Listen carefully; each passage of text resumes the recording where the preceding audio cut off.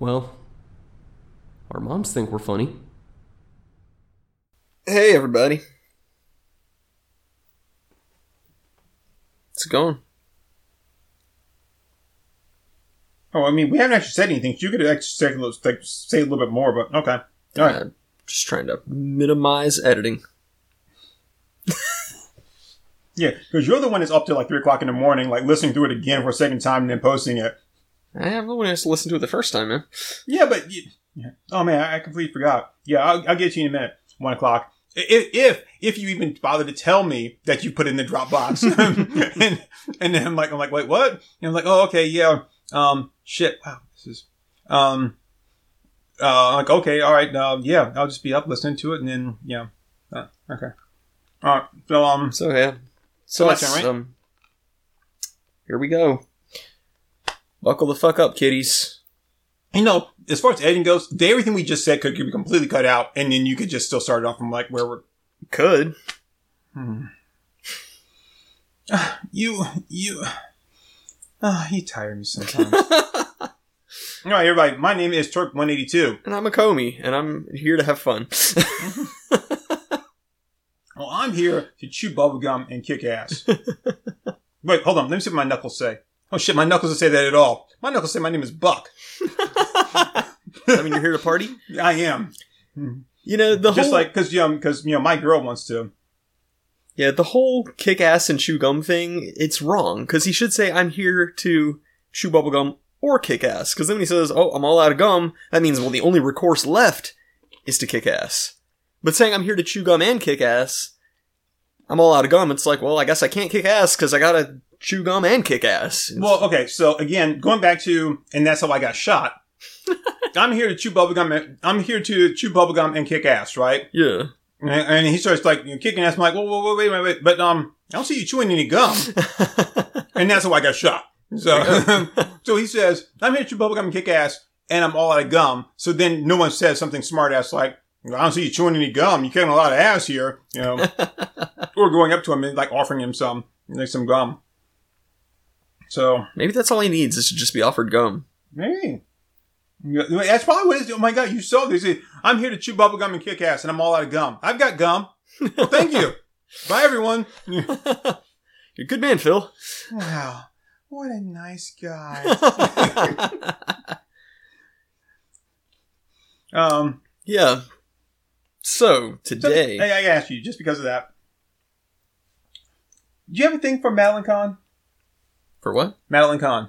Young Frankenstein, Blazing Saddles. Oh, the German chick from Blazing Saddles? She's cute. And plus she was also in, was she in, Clue as well? I wouldn't know. I haven't seen Clue. I haven't either. But everyone, I mean, it's supposed to be like one of these like amazing classics, you know, cult classics. So I'm like, oh, I guess I do need to watch it sometime. You know. But anyway. Yeah, I mean, she's cute. She's not like somebody I would just immediately, like, bring up if you asked me a list of actresses I'm attracted to, but, Right, she's no Bugs Bunny when he dresses as a girl bunny, right? Oh, yeah. Right. So, okay. Holy shit, look at those shoulder pads. God, see, prominent. I don't know where she got that outfit from, but all it would take is just, to dye it, and that would be my, you know, my name is Rob. Don, you know, that would be my name is Don, you know, sig jacket. Because the shoulder pads. Oh my god, those shoulder pads. Yeah, she kind of looks like a Goomba from the Mario Brothers movie. Oh, okay. Yeah. Alright, so, hey, Gomi. Yo. What are we talking about today? That's a good question. We're talking about that movie, right? Oh, yeah, we are talking about that movie. Unless you want to talk about Mars. No, I think we should talk about the movie. Mars Needs Moms. It does. That's not the movie we're talking about. Oh my god. Porn parody, Mars Needs Milfs. I'd watch it. Mars Needs Moms, and then like in parentheses, I'd like to fuck. Still starring Seth Green. Of course. Okay. I'm just putting it out there. And Joan Cusack. Yeah, no, we are actually today talking about League of Extraordinary Gentlemen. Yes. This is the first time I watched it. And you said you have not read the comic book. I had not, no. But you are a big fan of Alan Moore. Mm-hmm. And you are a second level warlock, or am I wrong? I'm still just learning right now. Oh, okay. So I don't know if I could ever take the steps that Alan Moore's taken in learning magic because he prays to his stone snake statue. Oh, like what was his name? Cole whatever from Conan. Yeah, maybe. Gothel, whatever his name is. I think I know what you're talking about. Yeah. Yeah.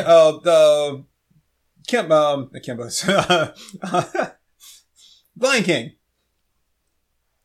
What? James Earl Jones was the bad guy in Conan. Did the voice of the Lion King. Gotcha. Okay. I wasn't sure where that. Just randomly shouting out movie titles. Lion King. James Earl Jones. Citizen Kane. Things you do with the blender. So my stream of consciousness is taking me like down river to the rapids. You like got stuck up in the trees. I left my paddle behind. So anyway, I kept wanting to say Cullen Gath. I'm like, no, that's not who it is. That's a completely different guy. What's his name? Like Toth Dune or something like that? Anyway. I don't know. So, so we were talking about Leaving Extraordinary Gentlemen. I am not a practicing warlock or wizard at all. And it's because just because of me, I kept trying to, I was like, I can't find any Eye of Newt. No, it's like, Wing of Newt. And it was like, no, it's Eye of Newt, Wing of Bat. And I'm like, oh shit. So I'm going to do all these bad eyes. And they're like, oh, that's your blind asshole. The eyes don't do anything. I'm like, just get the fuck out. Well, they're blind now. I'm like, you need to dye my hair red for nothing? Because, let's face it, I'm a Ron. Are you a Ron? I'm a Ron. I'm definitely not Harry. I can't remember who it was. It might have actually been Scarlett Johansson had posted. It was some redhead posted a picture of herself on her Twitter, and somebody commented like, "Hand-me-down clothes, red hair. You must be a Weasley." Oh shit. Yeah. There's only 3 people I can be. It's either Snape. No, not named Snape, because Snape is kind of a good guy. Snape's a simp. He's not a good guy. So it's either he who shall not be named, Ron, or Dobby. Those are the only 3 people I can be. So, I don't know which one. Given Master a sock. Dobby's going to go masturbate. My sock's full.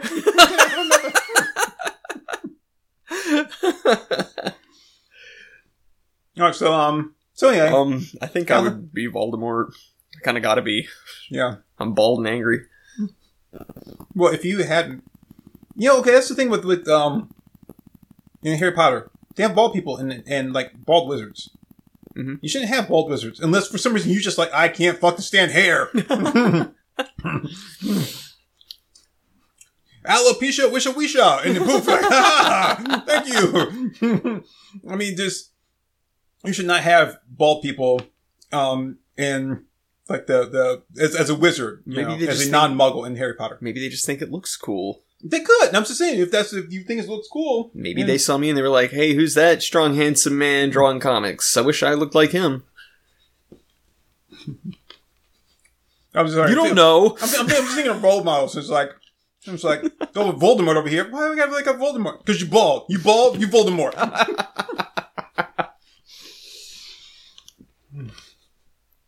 Alright, so yeah, League of Extraordinary Gentlemen. Written by Alan Moore and drawn by Kevin O'Neill. Kevin O'Neill, who is a amazing artist. He has a very different art style. It's almost like, I would say, it's Mad Magazine on meth.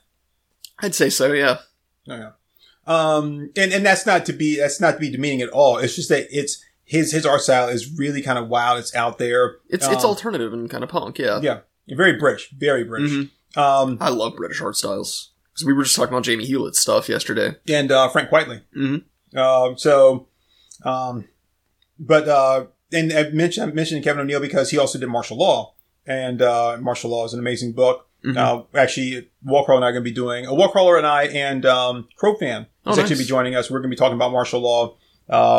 And sometime soon, we have to kind of everyone get together.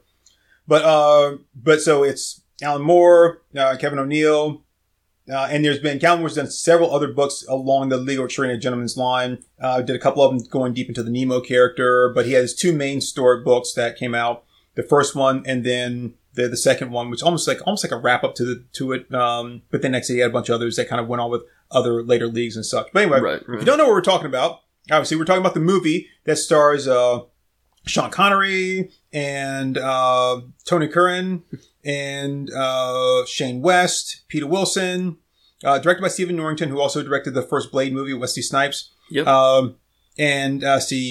Has, crap, I'm trying to think of the other guy's name here. We should really don't even talk about the names and stuff, but I kind of feel bad now because we were talking about earlier. I was like, I really like this guy as an actor. And at the time that I was telling you I really like this guy as an actor, I couldn't think of his name at that time either. I'm like, yeah. Now I feel, and I'm terrible at actor names, so. Now I feel really stupid. It's only like when a situation like this where, I'm like, blah, blah, blah, blah, blah. But anyway, he's, So, I guess elevator pitch while you're looking up the actor name. I have it. You got it? Okay. Jason Fleming. Oh, yeah. And so I'm just going to kind of highlight Jason Fleming real quick here, just because I do like him a lot. Well, the roles I've seen him in. On top of being in League of Extraordinary Gentlemen, which he does, Mr. Hyde. Mm-hmm. He's also in a new series, Pennyworth. Oh, cool. But he was in, Deep Rising, which we both love Deep Rising. Mm-hmm. Well, at least I know I love Deep Rising. I like Deep Rising, yeah. Deep Rising is awesome. He was in Deep Rising, and I like his character in that. He also plays Benjamin Button's dad, or his adopted dad, named Benjamin Button. He was in Transporter 2. He's got that great like scene in there where he reaches into his pocket to give Transporter a gift, and he pulls his hand out and flips him off, which is awesome. Yep. I love that. It's so funny. But Jason Fleming is really pretty cool. Like I've seen him in a lot of like really cool things. I'm like, oh, I like his character. He's in Kick-Ass. Oh. It says he's a lobby goon. Okay. Yeah, so you remember him, right? The lobby goon? Oh, of from course. Kick-Ass? Yeah. Lobby Goon number 2? He's also one of the princes, one of the dead princes from Stardust. Oh, wow. So if you've never seen Stardust, the movie based off of well, I wasn't sure if they call it the graphic novel, but Right. By Neil Gaiman, he's in that too. Anyway, Jason Fleming kind of awesome, and it also has Stuart Townsend. So some people may know Stuart Townsend. He did some stuff in there, and so yeah. And I'll just mention Richard Roxburgh too because he's a good actor, and he's been in a lot of stuff there. But anyway, so League of Extraordinary Gentlemen, give me your elevator pitch. Beep. And give me your elevator pitch and go, Akomi.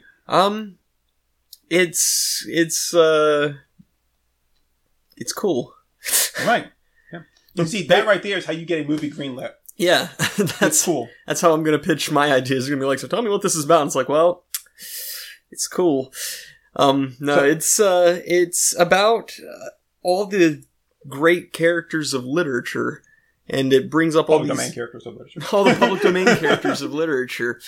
And so, all these characters that you've read other books about, this is them, they've all coexisted at the same time frame. And if you, look at the years that these stories take place in, they're all taking place at the same time. So this movie, or in the comic series, is just well, what happens if all these guys get together and form a team? So, you've got, the hero of King Solomon's Mines, that was Sean Connery's character, totally blanking on his name. Arthur something, right? Alan Quartermain. Alan Quartermain, yep. Robritannia. I'll say the Queen what more. But yeah, there's Tom Sawyer, there's Dr. Jekyll, Mr. Hyde, there's... who's there? Tom Sawyer. When we were talking about earlier, I mentioned that, I was like, all he ever did was just get high on you, and you didn't say anything. You just I was like, damn, he must be tired of that joke. Okay. No, I didn't hear you. Oh. I had no idea you'd made that joke. It took me a minute to catch on that was Tom Sawyer, because I'm used to Tom Sawyer being portrayed by younger people. Yeah. But the spacey invade to get by on you. I hate that. I hate Tom Sawyer. I hate that song. I know you hate that song. And I know that song too damn well. For Yeah. something I try to avoid. Why is it the songs we try to avoid the ones we know so well? I don't know, because you hate it way more than me. I can listen to the song. I don't detest it. I'll listen to it, but I don't know it half as well as you do. And I love YYZ. I can't even hum that down. And then I'm lost. I start doing something else. It's I start going and I'm like, wait, where am I? I'm not even the same song anymore. But Tom Sawyer, oh yeah, I know that one. And Sorry. Oh, we gotta keep this on topic. I'm sorry. We've gone off the rails a lot already. Alright. There's also the wife of John Harker from the Dracula story. What's her name? Mindy? Mindy Harker? Mindy Harker. Yeah, it's not her name. It's not Mindy Harker? It's not Mindy Harker. Who is it? Huh? What's her name? Help me out here, dude. I know because it starts with the M. It does start with an M. It does start with an M. Rhymes with? I don't know. If it wasn't for that, I'm actually starting to get kind of hot and loopy. I would be able to be like right there with you. Hold on, I will pull it up for you, so that we can tell people exactly who these names are. Sorry, but boy, if I go off script for our outro, it's just the end of the world for you. yes, it is. Because you always give me shit about the outro. It's like, no, damn it, no. It's like, you can't say, give me less than 5 cock-a-doodie stars. So, Mina. I was close. Wow, I should remember that one. You should, yeah. Yeah. And, there's Dorian Gray. Oh, yeah? From the, what's-his-face, Oscar Wilde book. Yeah. Captain Nemo. I love Captain Nemo. It's the strange case of Dr. Jekyll and Mr. Hyde, and Dorian Gray it's the picture of Dorian Gray. Right, because I think a lot of people say portrait, but it's actually the picture of Dorian Gray. It's the picture of Dorian Gray, yeah. Is that where we get the term the picture of youth? I don't know. Maybe. I've never actually read it. I know a lot about the life and... Times of Oscar Wilde? Yes, the life and fiascos of Oscar Wilde, I was going to say, but I've never actually read any of his books all the way through. He's the guy that really lives with his last name. Yeah. Yeah, boy. Yeah. But yeah, Captain Nemo, he's awesome. And Nemo is good. They have the Invisible Man, which I can't remember his name now. Rodney Skinner. Yeah, Skinner. See, I don't know why I can remember his name. Right? But he actually does make it a point to, says, he's like, didn't he die? And that was more of like Australian, right? That was like Hugh Jackman as like Alan Quartermain. And he's like, yeah. And he's like, Rodney Skinner, he tells this whole thing. Yeah, and they reference... and they call him Skinner. They never call him Invisible Man. They call him Skinner the whole time. Yeah. And they reference Around the World in 80 Days. I was going to mention that the fact that they made that a real thing. Yeah, which I thought was super cool. So yeah, it's there's a lot of really cool stuff to it. I thought Tom Sawyer was a little bit of a weird choice, which you discussed with me a little bit, that like Tom's not in the book, right? Right. Tom Sawyer and Dorian Gray are not in the first book. And I'll be honest, it's been a long time since I've read the first League of Extraordinary Gentlemen book. But he's not in it. Neither one of those characters are in it. Wasn't there a lot of controversy around the book because Alan Moore used the Gollywog as a character or something? Oh, man. Like, again, it's been a while since I read it. And maybe I'm thinking of something else. At the time that I was reading it, and when it came out, I was not really that deep into, like, behind the scenes stuff. But I feel like I read that somewhere, but I really don't remember. In the comic book, Mina, who is a survivor of Dracula and has been, bitten enough times to where she has vampiric powers, in the movie she's like that, but in the comic book she's just a survivor of Dracula. She has no powers. She just is, and which is a bit boring because I think she was badass in the movie. Well, what makes her character in the book, I would say, maybe stronger than that is the fact that she doesn't have any powers. Quartermain kind of almost instantly dismisses her because, like he does in the movie, is like, I hope this is Harker's wife with a sick note, and he's like, I don't need a woman on the on this team. And the other one, she's like, I am smart, I am capable, and I'm free in all the ways that you were not. She's like, I fought and helped kill Dracula, as a woman, as a Victorian woman, without any of the fancy training and shit that you have. I'm a survivor, and you're a decrepit old man. You need me a lot more than you think. And even though you've got this big history behind you, I'm a lot stronger than you are. So, and that's what makes her kind of cool. But her look is the same in the movie and the thing where she wears the black dress with a high collar and then the red scarf, which is kind of awesome. Yeah. Peter Wilson, who was in the the Film Nikita USA TV series, she worked really well in that role. I can't say I've really seen her in anything in quite a while, but she works really well in that. And so, to kind of touch on something else with the movie before we really get into like the whole meat of it. early on in the movie, there's a scene where we're panning through the city, and on the side of a wall is a poster been put up on the side of the wall, and it's got all this writing on it. But the big letters have Alan Moore's name and Kevin O'Neill's name. Yep. That's important because with other Alan Moore adapted projects, he's removed his name from those because he said that his work should exist in one medium. It was created for the comic book medium, and that's all it should be. Right. And that's all he wants it to be. And, you know, and if he has another story to tell, he'll tell a story, but no one should be telling an additional story beyond him. Right. So, and that's why if you have like some Watchmen purists, they were like, I'm not going to read Before Watchmen or that kind of thing. Mm-hmm. I did not read Before Watchmen. I probably will go back and read it, but at the time I just really wasn't interested in it because like, I don't really need to know anything before. I feel like I got everything I needed for the book there. Right. I was never interested in it. I did like the Watchmen HBO series. I thought it was really well done. And I want to play the Watchmen video game that came out for Xbox. I know it's still available somewhere. I heard that was awful. Yeah, it's just a beat 'em up, but it's Night Owl and Rorschach just beat people up. So we could do it for the channel if we could ever get our video capturing back. yeah. You know, it's kind of interesting to see that his name is still associated with that, as opposed to like V for Vendetta and Watchmen. From Hell, mm-hmm. and a lot of stuff that has been adapted from Alan Moore work where you won't find his name on it. You won't find him associated with it at all. And I think he even like refuses any kind of like monetary like compensation for it. I think he does, yeah. So, which is, I mean, that's pretty ballsy. Yeah. But I mean, again, he is Alan Moore. I mean, and you know, he's a wizard, so it's not like he really needs the money. I mean, everywhere he goes, people only charge him $1 anyway because he's like, whippity wham wham wassle, and then like he's like, yes, Mr. Moore. I don't know. No, that's that wizard feud that I told you about that he was in. That was what that was all about. Is he doesn't believe you should use your magic for personal gain, and the other guy did. Him and the other writer, Grant Morrison. Yeah, Grant Morrison. Okay, but yeah, if you're gonna have power, you're not gonna use it for personal gain. Then, okay, I'm just going to say this. And I'm not directing this at Alan Moore. We're really off the Alan Moore is going to put a heck on you. Hex. 2 of them. God, we're retards. Yeah. Better watch out, kids at camp. I'm coming for you.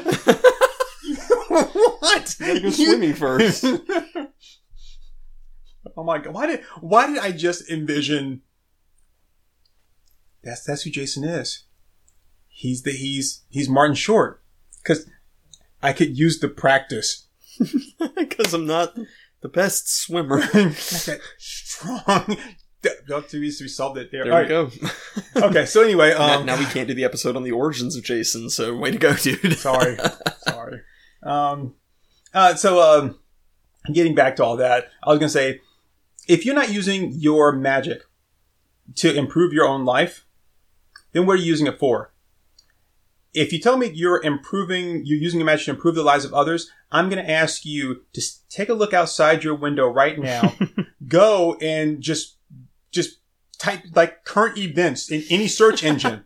And I'm going to say, you're doing a fucking piss poor job. Right? So you better be rich because if you're doing something for the lives of everybody else, screw you. I don't need your help anymore.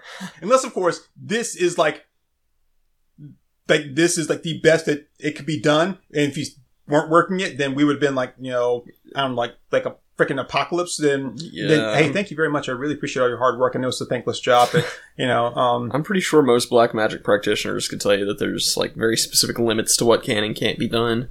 You were like the firefighters of the magic world. But no, I mean, like, it's not even about using the magic to benefit others. It's just like, this is about spiritual awakening for Alan Moore. Yeah.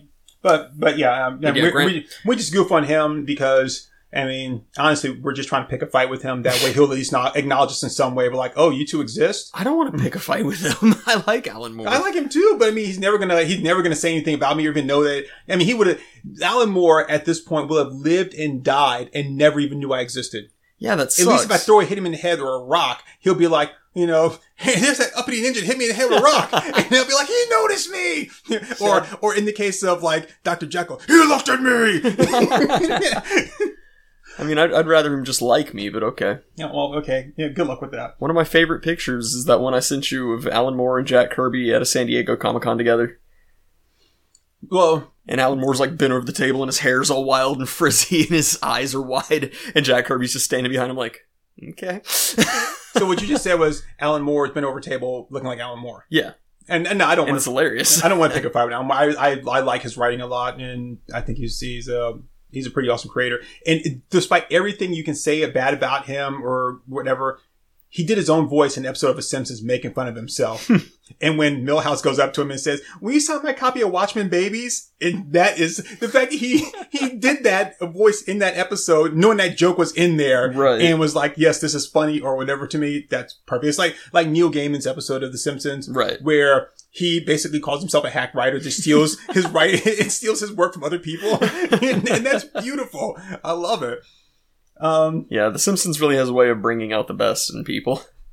So I did want to bring up something else here as we're talking about the movie and kind of really trying to get things back to where they're supposed to be. Good luck with that, guys. That'll be a first. The screenplay was written by James Dale Robinson, or just James Robinson, who most people will know as the James Dale Robinson. You're the guy that wrote these couple books. But he wrote the Starman, was it Jack Knight Starman for DC, and kind of did that whole thing. But he also wrote the screenplay for this movie. He's done a ton of things. He did a book called The Golden Age. It was a 4-issue series. You can get the trade.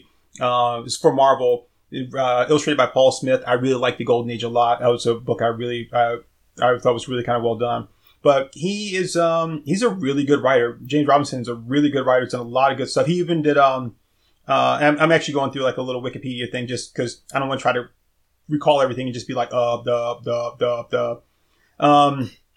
he did, I'm trying to think. There's another book that he did that I really liked as well. But he's a really good writer. So the fact that you had a comic book writer to do the screenplay for the movie, I was like, wow, that's kind of impressive. And I like that because you got someone that knows comic books to write the screenplay, you know. Yeah. And so I was like, okay, I dig that.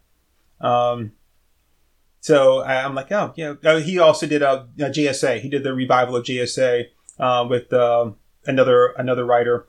And but yeah, so he's a really good writer. I like his work. I like his work quite a bit. So anyway, I just wanted to kind of talk about that because I think it's really interesting. I don't think I've ever seen that before, where you have a comic book writer doing an adaptation of a comic book, and again knowing how to do that bridge, which is something we're going to talk about in one of our later things, is like why there aren't any good why it's so hard to translate a comic book into a movie, you know. And why they're so few and far between, right? And so anyway, I just thought that was kind of interesting that you had that guy there, so you can say, "Hey, here's a guy that kind of knows it from both sides." Right. Anyway, but so League of Extraordinary Gentlemen, this league is pulled together to stop this villain called the Phantom, who is starting a war at the turn of the century, 1900s, and he has weapons that people have never seen. So he has tanks. He has automatic rifles. He has, was something else that he uses, that he employs that people don't have. And I'm not sure if you would label the things that in this are as like just early, like, industrial, well, it's not industrial revolution, but, I would think about early industrial revolution because look at their machine guns. They're like all segmented and. Right. But I was going to say it's not quite steampunk in the way, but because not steampunk, but the way that some of the stuff is designed. Right. Using like modern elements as far as the guns, the tanks, and their bombs and their guns. Right. And, but it has that look to where, you know, like now we have everything streamlined because we have the abilities to make smaller parts. Right. As where they're functional, but they have, like several more additional larger components because they didn't have the ability to make them smaller, you know, that kind of thing. So, but I think it all works really well. You've got your core team there. They're all summoned by a guy named M. And if I remember correctly, M is, basically, kind of M from, I think he's supposed to be James Bond. Yeah. So he summons them together and forms the league. In the movie, there are portraits on the wall in their headquarters that show prior league teams that have stopped these big events. So they call these people together, they have these different abilities to stop these league events. One of them has the Three Musketeers and a couple other people in it. Mm-hmm. One of them has the Man in Iron Mask and a couple other people. So when you watch it, I mean, I know there's a couple of places you can look at online that tells you who those different teams are. Right. But you right. can kind of like pause it there and just look and say, okay, I think I know that guy. I think I know that guy. I think I know that guy. Yeah, it's cool. Yeah, so that's kind of, it's just a nice little touch there. But they're all summoned together to, and eventually come together to try and stop, the Phantom from starting the very first World War, which is what brings Quartermain into it, because the guy says, he's like, there's going to be a war, and he's like, between who? And he's like, between all the countries. It'll be the very first World War. Right. And, it's kind of interesting that it takes place there before such a thing existed, to where that was, I mean, it's a scare now, but it was even more of a fright back then, because you never had something like that. Everything was much more domestic. As in centralizing your location, not domestic, within your own country. Right. But, right. And so they're trying to stop this World War. And why is the guy doing it? Tales all his time. Profit. He's going to be the one that's going to deliver these weapons of mass destruction. Yep. And so he's starting a war so that he can Halliburton it. Yeah. So it's a really interesting movie. I know it gets a lot of crap from people. It's nothing really like the book at all. But as a story, I think it's a lot of fun to watch. It's got some flaws in it, no doubt. But I like a lot of the elements in it. And I think what really carries the movie for me are that there are characters that really kind of like grab your attention and kind of, for me, and kind of, pull the movie, like not pull the movie along, but keep you engaged as it goes along. And so I just kind of like, as I'm watching it, I go from one character moment with them to another, to another, to another. Yeah. Yeah. And so it's easier for me to skip over some of those inconsistencies, those flaws, because like the plot is there. I'm following the plot, but then I'm also like kind of leaping Mario style from the interaction with this character to this character to this character. Right. And, so I'm missing all those pitfalls that are like on the ground. Yeah. Okomi? Yeah, no, I agree with all that. It's, I thought it was really solid. I didn't see anything that really, like, glaringly jumped out to me as being problematic. Obviously I'm not sitting here thinking, this was a perfect movie, but, there was nothing in there that was, like, that pulled me out of the movie at any given point. So, I think it's interesting. Whenever you have a movie like this, there are, and you can watch a movie several times, and until you actually sit down and just talk about it, you're even just talking about it, that certain things start to pop up and you're like, I didn't think about it before. Yeah, totally. But in this case, one thing that popped up is when Nemo shows up and he's got the Nautilus, the sword of the ocean, this huge ship that's also a submarine, and and he has a car in this movie. That car is freaking badass. I love that car. It's turn of the century Batmobile. It's beautiful. And his ship is so ornate. It's a lovely ship. Yeah, it's got all of like these like ornate Persian carvings and stuff on the side. It's very cool looking. And the ship has the Nautilus has this kind of pearlized look about it because it's all white. Mm-hmm. When the car's all white too. Yeah, and when because what I think is kind of really interesting is very indicative of like the times back then where like the use of color wasn't really like a thing. Like people use color, but it's like stark white. That's the look. I want things to look stark white. And I guess that was like the image of clean. Yeah. Right? Yeah. Or pure or new or whatever. With that, his first mate shows up and he brings the Nautilus to them and he says, call me Ishmael. Yep. Which is kind of awesome. We've got Phineas Fogg in there and now we've got Ishmael. Yep. And then I said to you, as I'm watching it for the first time, I'm like, oh my God, the Nautilus being this huge white boat almost looks like a whale. Mm-hmm. And then there's that connection between Ishmael and the Nautilus. And what's interesting there is at the end of Moby Dick, when the ship is destroyed, Ishmael is the only survivor. And he says that a ship picked him up and he was the last child of that ship. Oh. So I guess he was picked up by Nemo. He must have been, yeah. Kind of cool. Yeah. Pretty sneaky, sis. But Moby Dick is such a good book. People give it shit all the time, but it's such a good book. Did you ever watch that movie that came out from the book that was there's like The Heart of the Ocean, something like that. There's a movie that had not Liam Hemsworth, Chris Hemsworth in it. It was basically about the whale blubber, like hunters, and the whale they encountered. That was like it's like the story that inspired Moby Dick.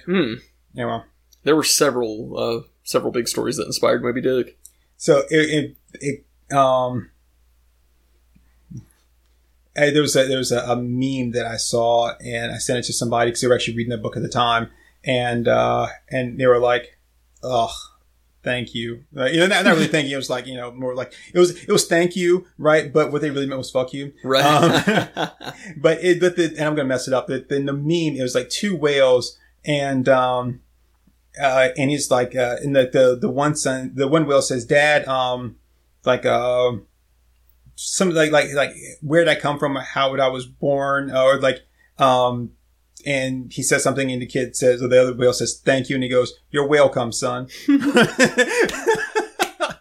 So here's the punchline for you. Nice. But anyway, the fact that they make it sure that they tell you that these literary characters that you know of are real in this world. Mm-hmm. And not only that they're real, like they're just another facet of the world. So you've got Mina Harker, you've got Rodney Skinner, you've got Jekyll, and they know of each other. It's not like there's like a kind of a big secret, Right, well, they don't really know about Skinner because he's invisible, but it's not really like it's a big secret. And Quartermain does make that line. It's like, about Phineas Fogg. Right. And it's just like, oh, this is just another thing. Yeah. And I think it's kind of interesting because even though they're the extraordinary gentlemen and they're extraordinary events, they're all still events that are done by normal people, with the exception of like Hyde and Skinner and all that. But some of the other stuff like Fogg and things, those are all just regular events that were done where people just push the limits of what the human body can do, and they're like, "Wow, that's extraordinary," but it's not unnatural. Right. Right. And so just putting them all in that world, then you can imagine that there are other characters like that they haven't really mentioned, but then seeing the portraits on the wall of like, oh, well, the man in the Iron Mask is there. And then like maybe the Scarlet Pimpernel is there. Right. Zorro is an actual person in that world. That's kind of cool. That's awesome. Yeah. But I was going to ask you about is you see this a lot in movies and you never get a full explanation. They never go into it and maybe don't even really think about it at the time. But in the beginning, the Phantom sends men to Africa to kill Quartermain at the time that the other guy is trying to recruit him. Yeah, yeah. And they go. Then, of course, they fail, and Quartermain joins the League. Yep. But you realize that Phantom wanted to start a war, and he kind of needed Quartermain's help for what his grand plans were. Right. So I want to kind of stay away from the major spoilers. Right. But on top of all the war machines, the other thing that Phantom is doing is he is manipulating the formation of the League because he wants to get their unique abilities. He wants to get samples of Skinner's like blood and tissue. He wants to get samples of Mina's blood, Jekyll's formula, and then the schematics of a Nemo's ship. Right. So that he can then mass produce them and sell them also as weapons. Right, right. That being the case, when he sends his men out to kill Quartermain, he's actually sending them out to die.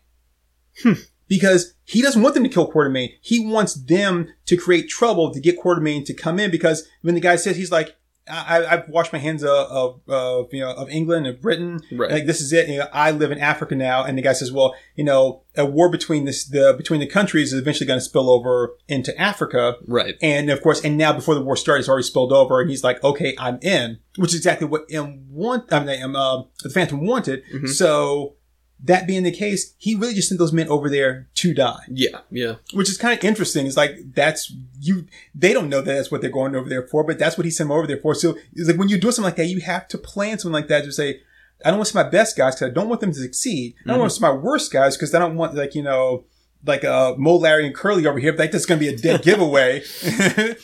So, I've got some in-between guys that I don't mind losing. Yeah. But will look competent enough that they were a threat. Yep.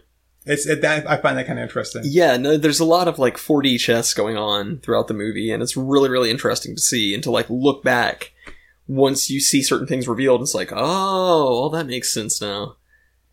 So, and I'm going to try to avoid slandering anyone, but I have read a lot of accounts of the actor that played Dorian as being a bit of a puss in different movies. He was originally cast as Aragorn, right? And he kind of left that because I think it was that, not that he didn't ride a horse, but he couldn't ride a horse. He had trouble riding a horse, and so that's why after a week or so he was gone. And there was just little things like that. I think it's funny because he is in the movie. He's very suave. And he's very,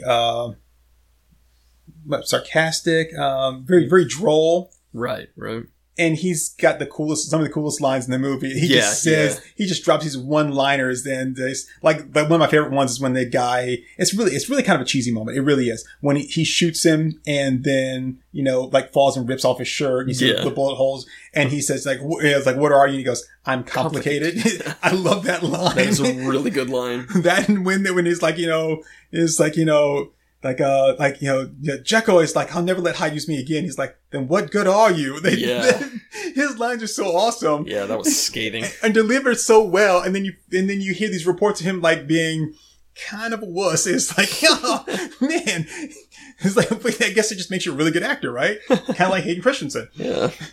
So I think that, but even that scene right there, if you want to talk about things that people probably don't like, that whole scene where he's getting shot up and stuff. And again, this is when the League are trying to recruit him. So none of those people are actually supposed to kill any of them because they need all of them. And maybe they were going to kill them all right there and just get what they needed, but they would not have gotten Nemo's ship. If they had killed Nemo there, they wouldn't have gotten his ship technology. Right. And they hadn't picked up Hyde yet. So they still needed them there. Yeah, they needed the whole rest of the League to capture Hyde. Right. Because he did not go down easy. So that whole thing was just a big ruse to make sure that Dorian joined the group so they could get what they needed from him. Well, I guess you can't really get anything from him because his thing is the picture, but, I guess the thing with that would be figuring out the nature of the magic of the picture. Oh yeah, there you go. So again, that's just a whole big setup. Just be I need you all to get together. So again, I got to make sure that I'm a threat to all of you. You know, and in this case here, what he's trying to do is trying to stop them from forming the League, and which then would make sense. Well, if he's that worried about us, then we've got to stop him. So that whole thing again, the 4D chess is that's kind of interesting there. But the thing is that he had his number one. Phantom had his number one with him. I think. And so I'm gonna just kind of give one of the spoilers away. Is the Phantom is actually a disguise, and the actual bad guy that's pretending to be the Phantom is James Moriarty from Sherlock Holmes. Yeah. But and the reason I say I'm going to give it away now is because in that scene, one of his men says, he's "Run, James!" Yep. And of course the reveal doesn't come till later what James it is, but he does say that there. So, again, they were never supposed to actually succeed there. It was just another ruse. That whole kind of thing is really interesting there. Yeah, just it to is. Put things together. It is. It's super interesting. And what's cool about, it being Moriarty, that means that Sherlock Holmes is also part of this world, but the reason he's not part of the League is because at that time Holmes would have been dead. Or presumed dead. Because Moriarty was also presumed dead. Because he makes a thing, he's James Moriarty, the Napoleon of crime. He's no, James Moriarty died at the whatever falls. Yeah, because Sir Arthur Conan Doyle was tired of writing Sherlock Holmes stories. He wanted to explore other things, and people wouldn't buy anything of his except for the Sherlock Holmes books. So he, quote, killed off Holmes by having him and Moriarty both go over the falls. Right. So in this case, if Moriarty survived, there's a good chance that Sherlock Holmes survived too. Yeah. So that would be cool to see. I would love to see. So there, at one time, there was a mention of a Lee Rashomon Gentleman TV series, and it may still be in the works. But I would love to see that Sherlock Holmes has come back, but his body suffered a lot more like grievous injuries than Moriarty did, and he's like a computer, like Winter Soldier. Yeah. Arnim Zola, that's what he is. He's just, his brain is in this like kind of like early like computer. Yeah. That would be kind of awesome. To me, it would be. That'd be pretty interesting. Yeah. And Watson would have to be maintaining the computer. And then, of course, you could still keep up the whole thing of like Sherlock Holmes is dead. We found his body. It was, all mangled, and which would then lure Moriarty into this false insecurity. Like, my villain is gone. My nemesis is gone. There's no one here to stop me because he was the only one that possibly could. Only to not know that he's still there behind the scenes working. Yeah, that's kind of awesome. Yeah, it's super cool. We have good stories sometimes. We do every once in a while. So going through, then the whole thing is that there's supposed to be a gathering of all the leaders of the countries in Venice, and then you find out that these guys are going to the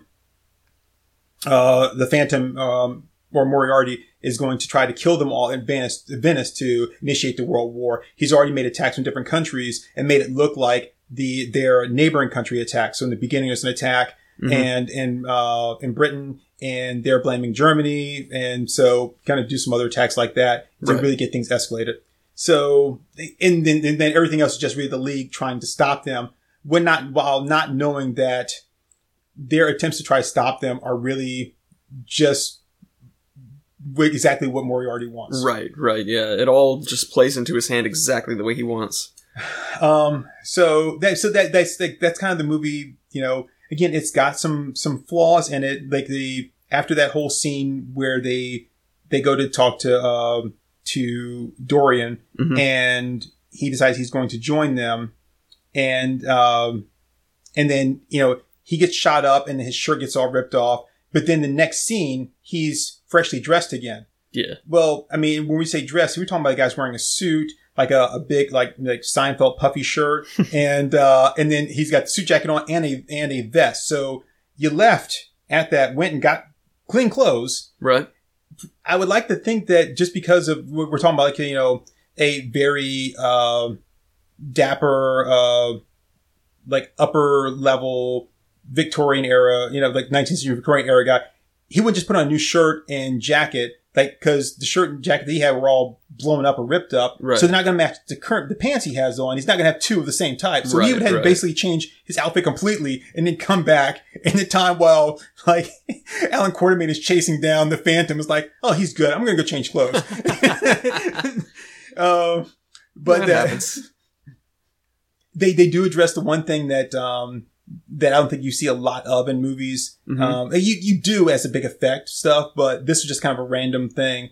Is Skinner, when he drinks the scotch or whiskey, and you see it go down his throat, and you're like, oh, that's nasty. Yeah, that was a little creepy looking. But it looked good. The effect looked good, I mean. Yeah. So, interesting thing there, you see it go down his throat, and then it kind of disappears.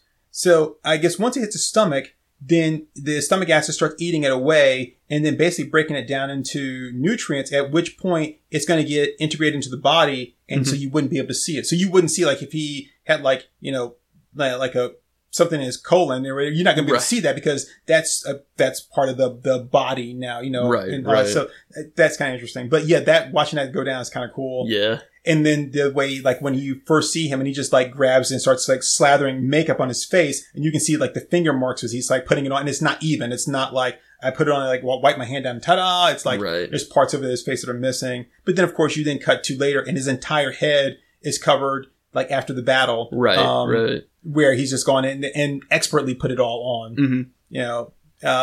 Which I can let that go because that's for movie purpose. Even if you want to say, okay, well, I'm going to put that, like, a part of his ear wasn't covered, then that means that part of his ear is invisible, so you can see right through to the painted side of the back of it. That's a lot of digital work. That's a ton of digital work. It's unnecessary. But they do show a scene in there when the fighting starts, and he's only wearing a coat, a coat and a hat, that he takes a glass of booze and splashes it in his face to wash the makeup off so he's invisible. And those kind of touches I think are really neat. Yeah, I thought that was a really, really nice touch. I feel like I'm dominating the conversation here. Oh, it's okay, because you know the movie a lot better than I do. I've only really seen it like the one time, but yeah, I mean, I thought the movie was really well shot. Like, the action scenes all read clearly. There was never any point where I didn't know what was going on. Yep. You know, I feel like I've kind of gotten spoiled off of, like, Zack Snyder stuff and Marvel stuff where, you know, a lot of modern day superhero movies, they've got, like, all the directors have their own little tricks, you know? They have things that are very indicative of their style. Mm-hmm. There wasn't anything like that I noticed. But well, again, with Norrington only having done, I think I told it 3 movies over like 3 decades. Yeah. It's kind of hard to like. Right. So like there wasn't anything that was like, wow, that was super creative shooting, but it was like, it was all very well shot and very serviceable. I did think that Skinner's putting on the makeup looked really good because you could see like the backside of the paint as he was in the process of applying it. And that was really, really well done. And he wears these sunglasses. They kind of, I guess, just clip over your nose. Yeah, pince nez. Yeah, so you don't have to worry about like not seeing his eyes. Again, you know, I think people, if you listen to any of our podcasts or especially early ones, you know how I feel about invisibility and eyeballs. Yep. You know, so you can't be fully invisible and have your eyes invisible too, because then you can't see because the light has to hit your cornea and then be, you know, reflected and all that kind of stuff. So if your eye's invisible, light passes right through, you are blind. Mm-hmm. Unless, of course, you're just going to make just that part of your eye visible. But then someone's going to notice these 2 black dots just moving through the room. Unless you're going to like close one eye and open one eye. So then it looks like some like blinking dots in it. That's just going to make me think I'm going nuts. I'm like, holy shit, I think I'm having a stroke. Yep. And I thought Hyde's design was really good. I love Hyde's design. He looks great.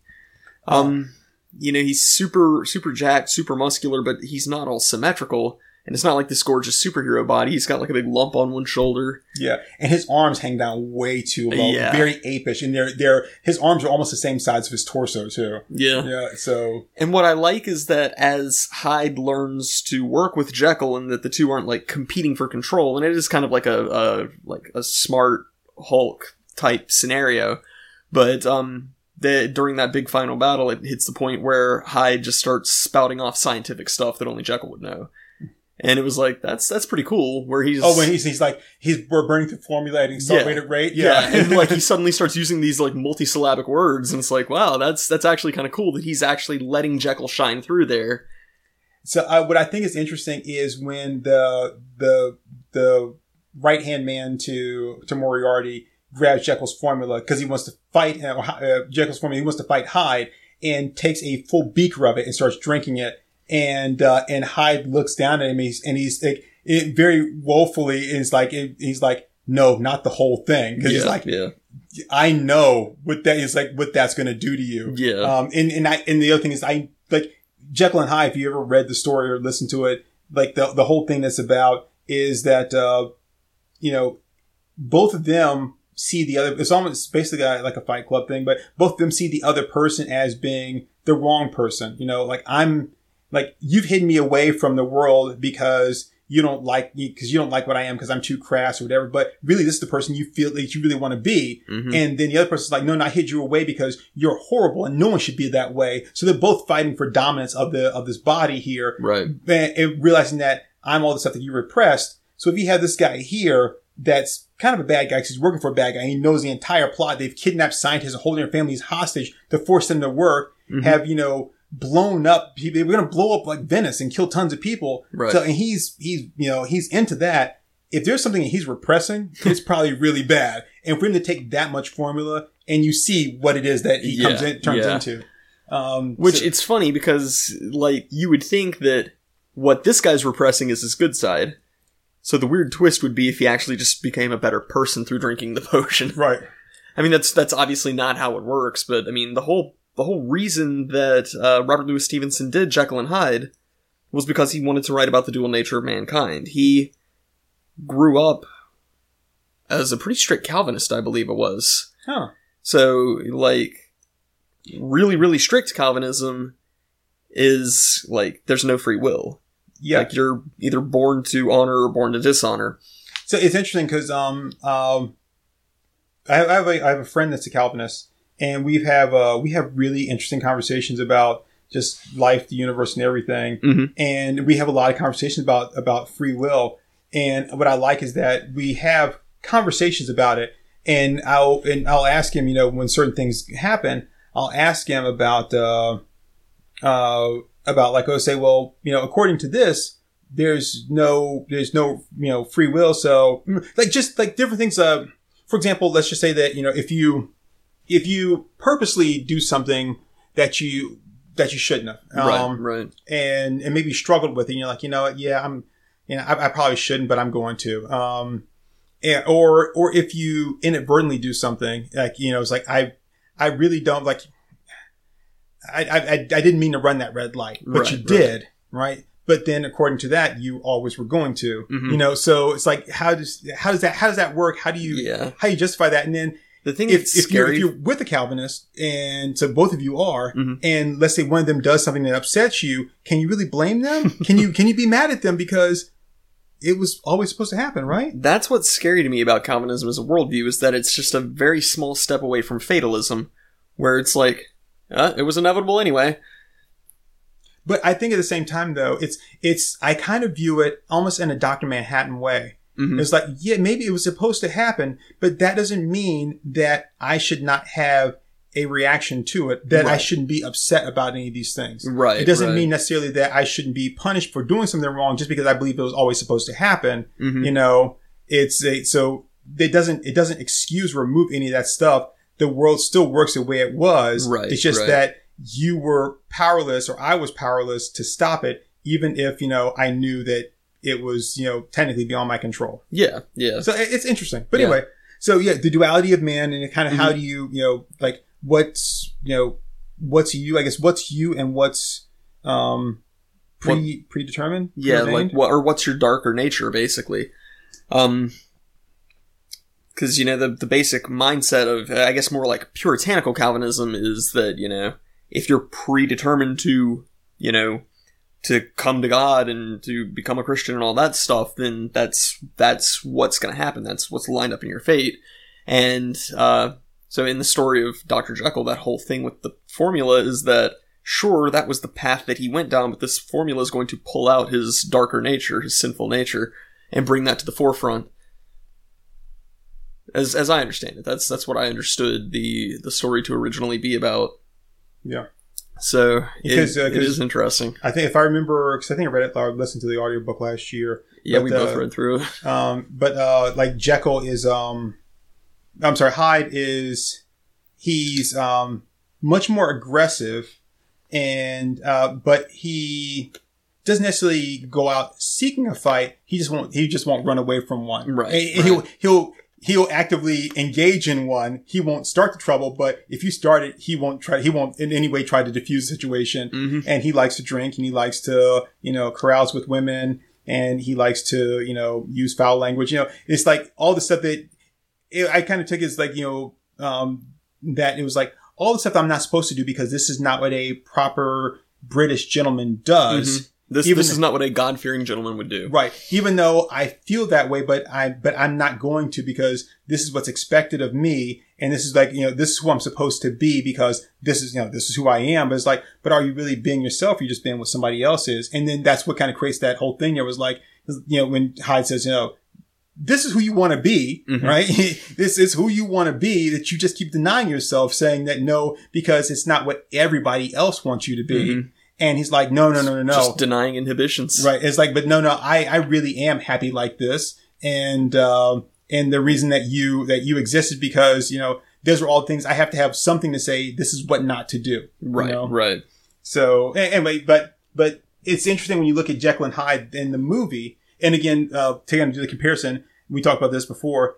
Every interpretation of Hyde that I've ever seen always has him as either some monstrous, like hulking brute, mm-hmm. or as some like disfigured, like goblin-like person. Yep. But in the book, he actually like is like a little person and mm-hmm. kind of short, kind of stocky, and I think he maybe he kind of has this unkempt appearance where like makes him maybe not always be combed and stuff like that. Yeah, that says that he's like really scraggly and scruffy. Right.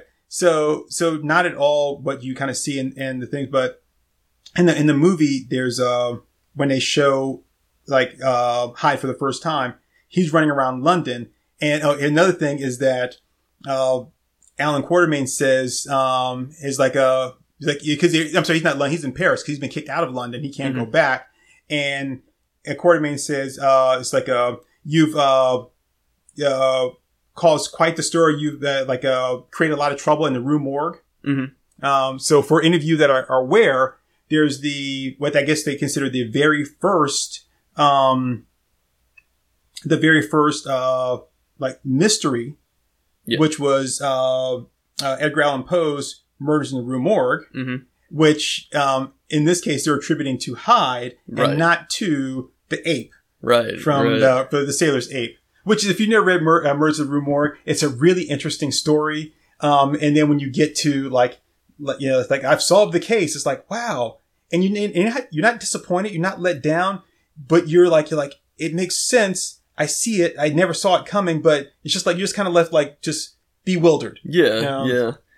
It's weird that like stories sometimes just have surprisingly mundane endings like that, because there's a Lovecraft story, and I can't remember which one it is. I mean, the dude wrote hundreds of them.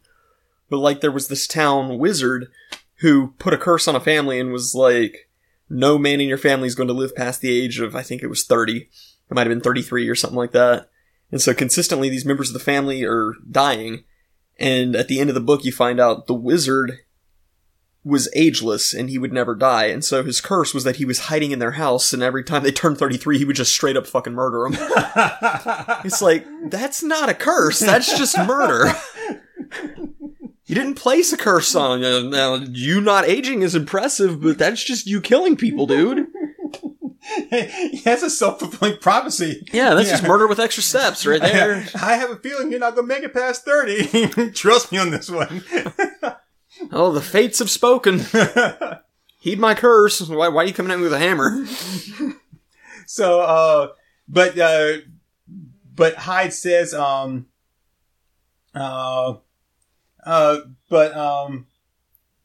says, when they find him, of course he's running away from them. He's running across the rooftops, but he's dressed in a tuxedo and top hat and carrying a cane. Yep. So. And the top hat is huge. Yeah, because Sawyer picks it up and it's like the size of his torso. And that's the other thing too about Hyde. He's got a big, huge point at the top of his head too. Yep, yeah. So he is kind of integrated or trying to integrate into like French like society, but at the same time is like, yeah, but I might feel like murdering some people too. And because the clothes are Hyde size, they're obviously tailor made. It's not like he turned into Hyde. And they're fitting him very well. So that's interesting. And then I love the conversations between Jekyll and Hyde. Yeah. And the fact that they both know, like, when Hyde gets ready to turn back, and he's fully aware of of the other person. They both know the other person. He says to him, like, you're really going to like my next trick. Yeah. And so whatever the one does, cause I think in the book, they don't really know what the other person's doing. Right. But wherever they do, they're aware of what's going on. They're just kind of powerless to stop it. Yeah. But then when they talks to him in the reflections, when Hyde and Jekyll talk to each other in the reflections, which is very Gollum and Smeagol, but yeah. Speaking of this whole like Hyde Jekyll dynamic, you know what I learned about the Hulk? Hulk? Yeah. What? In the Avengers movie, when Banner says, I took a bullet and the other guy spit it out. That's from the Hulk video game. Well, it may be from the Hulk video game. It's also a deleted scene from the Edward Norton movie. Where in the very beginning of the movie, he puts a gun in his mouth and there's a shot, but he hulks out the last minute. In that scene, I might have to pull it up and show it to you on the DVD, but in that scene, because he's in like Antarctica, and the scene, there's the ice breaks. Yeah. And if you look, you have to pause it just right, but you can see Captain America's shield in the ice. That's cool. So that break is what actually broke Captain America free from the thing. Of course, this is before the Captain America movie. Right. But that's right. a deleted scene, which I always love that they put that in there because it's only a deleted scene in the movie. So it didn't actually, it's technically not canon. It technically didn't happen, but it happened. And then he makes it canon by just making that comment out there. Yeah. So, so I guess the reason that it happened in the game was because of that deleted scene then. Right. So that's really interesting. But It yeah, is. I had no idea. So just because you mentioned that, I do like the fact that they basically make that movie canon both ways. Like, last time I was there, I, kind of broke, Harlem. Yep. So, but I was gonna say they Hyde, and it's a very Hulk-like moment too, and that is Hyde and Jekyll come this reconciliation when the Nemo ship is sabotaged and it's sinking, and they've got to open up the release valve, and pretty much Hyde's the only one that's strong. And he tells, first off, they get from the Venice mission, which doesn't go the way they want it to, and there's someone's put a bomb on the ship, and it's being triggered by high frequency waves, and Mina is sensitive to it as well, because she says, I think Mina says something about like, she's like, oh, I'm fine, just like a bit of a headache or something like that. And then they look at Jekyll and he says, are you okay? It's like, yeah, I'm just, something. And then he looks in the reflection, and Hyde is like, he's like, turn it off. He's like, turn it off. And he doesn't know, because only Jekyll can hear that. Yeah. And he says please, which is like the first time you see humanity from Hyde. And turn it off, please. And he says please. And then he's like, we can do this. He's like, we can save the ship. And when he saves the ship, he looks in the reflection, and Jekyll says, good work. Yep. And then at that point, the two of them are working together. Yep. It's like they both have figured out, basically how to work together as a team. And, and I see the goodness in you, and you see the goodness in me. So it's interesting. And I love the scene when he's kind of fighting over his affection for Mina, and which I've quoted already, when, Hyde says, she never even looked at you. She looked at me, and he reaches out of the reflection and chokes him. And then Nemo shows up, and you see he's just choking himself. It's like, yeah, he's just choking himself, but in reality, Hyde is choking him. It's like, it's not like he's like kind of like acting it out like a psychosis. No, Hyde is there. Like, it was one of those things where like, I can't really control the body unless the formula, I've taken the formula, but I can, if I exert enough force, I can, for a short time, like, can take control, and he does that. Right. And he's so sweaty at that moment too, where he's like really trying to fight Hyde off. It almost makes you wonder if it would get to the point where maybe he doesn't need the formula. If he just gave in and just let Hyde take over. Maybe so. That would be interesting. Yeah. But yeah, so all the character designs were really, really good. I thought it was an interesting touch that they kind of just let Tom Sawyer grow up, and now he's like, late teen, early adult. Yeah. And so he's that a was, spy. Yeah. It makes you wonder though, what happened to Huck? Yeah. Huck probably died. I'm thinking Huck made a lot of bad decisions in the books. I'm thinking that they were probably partners, and that on the mission where they uncovered the plot, Huck died. Probably so. That's what I'm thinking. That makes sense, yeah. That does make sense. One of my moments that I really like in it is when they're on the ship and he's talking to Sean Connery. Of course, he's trying to hit on Mina, and it's not going anywhere. And he's talking to Alan Quartermain, and he's showing him how to shoot. And Quartermain's got the great line. He's like, I already know how to shoot. He's, oh yes, very American. Fire enough bullets, hope that you hit something. It's so great.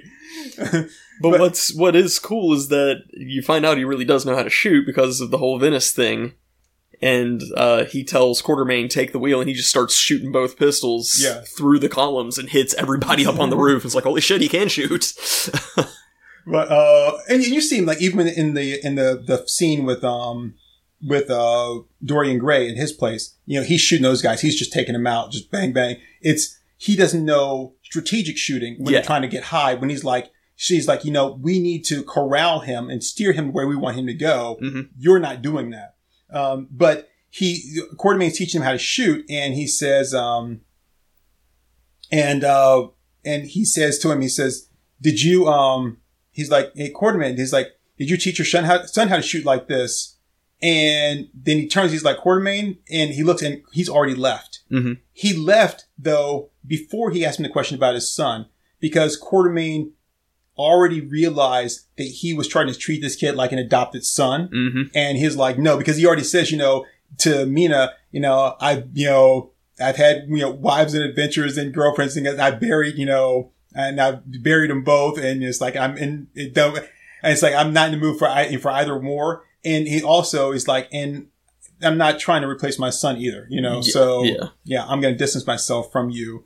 And that's a great scene. And he's left sitting there like, but I say something wrong, but it's like, it's not really what you said. It's what he was starting to feel. Mm-hmm. Again, one of those unspoken things you have to look at and be like, oh, yeah. I get that. Yeah, kind of like Tombstone. There's just like this whole story behind the dialogue. But yeah, I do kind of love that, like, Tom Sawyer becomes a spy, because in the books, all he wants is adventure. And all, like, everything he does all throughout any of those books from that series is like, oh, I want to go on a treasure hunt. I want to do this. I want to do that. And it's like his whole thing is that he's looking to do some kind of adventure. And so it just makes perfect sense that when he's old enough, it's like, yeah, I'm going to go overseas. And of course I'm going to become a spy. Yeah. That's kind of cool. I mean, it's, I haven't read the books. No, I guess I've never really read the books. I know a little bit of, no. Excuse me. I told you the story about your teacher. About the teacher. Yeah. Yep. So I do remember reading that. And so Huck was going down the river with Ninja Jim. Yeah, I don't know what edition your teacher was reading from, because it's almost impossible to find a book that actually calls him that by name anymore. Is there a white Stormy? I'm sorry. Is there a black Stormy? But yeah, that was hilarious. It really was. Your poor teacher. But I was just thinking that he probably that like he's probably like I'm Tom Sawyer, federal agent for the United States. I work in the Department of Jim, like Joint Intelligence. That would be funny. Yeah, I gotta wonder where Jim is in all this then, because the Tom Sawyer books take place before the Civil War, but this would be going on after the Civil War. Mm-hmm. So, like, I wonder what Jim's doing with himself at this point. Well, Jim got free, right? Yeah, he got free in Huck Finn. So yeah, he got free before the Civil War in that case. Because he doesn't. Because I know that they're trying to get free and they're going down the river. Mm-hmm. But doesn't he also get? Yeah, he gets pardoned. Okay, yeah. Yeah. And he begins like making steps to like freeing his family as well. So so I was going to mention two kind of off-topic things here, which we've already done plenty of. But I was going to say the movie Easy A with Emma Stone. Mm-hmm. Huck Finn. Have you seen Easy A? I haven't. I've heard about it. It's really good. It was one of those things I really wasn't interested in watching it. I started watching it. It's really, really good. Really good movie. But Huck Finn and it plays a big part in that movie. Everything with it. And it's really kind of nice the way it's done. But so I was going to mention that. And also there's a book that I read by I don't want to say the wrong name. I'm thinking it was Ben Winters. If you guys don't mind, I'm going to just take a moment to pull it up here because I liked it quite a bit, and it kind of, I'm not going to go into a lot of detail because it's like a whole separate thing.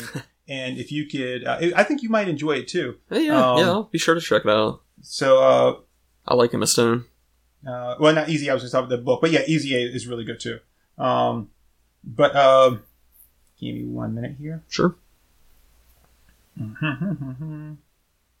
don't know why I'm asking you for 1 minute. It's like, I'm actually asking the people listening because I know you're not going to edit any stuff out. So I'm like, please, everyone, bear with me. Every once in a while, I'll cut out stretches of silence that we have. I'm just so good at it that you never notice. Hello, darkness, my...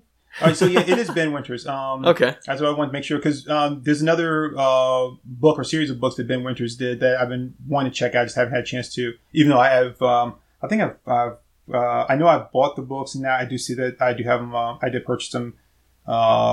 through Audible, but he did a series called The Last Policeman. It's a 3-issue book where a comet is coming, it's going to destroy the Earth, and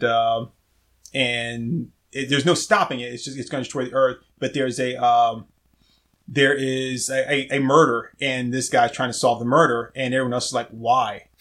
It doesn't really matter. The world's coming to an end, and so no one's trying to help him, and he's trying to solve the murder here. But in Underground Airlines, the reason I'm bringing this up is because it's this kind of alternate universe world where slavery kind of still exists, but in a different fashion. And this guy is a freed slave, but he escaped and then was caught. And by the rules, like if you are caught, even if you are caught in an area that doesn't, like the North where they don't participate in slavery, you can be sent back because your property.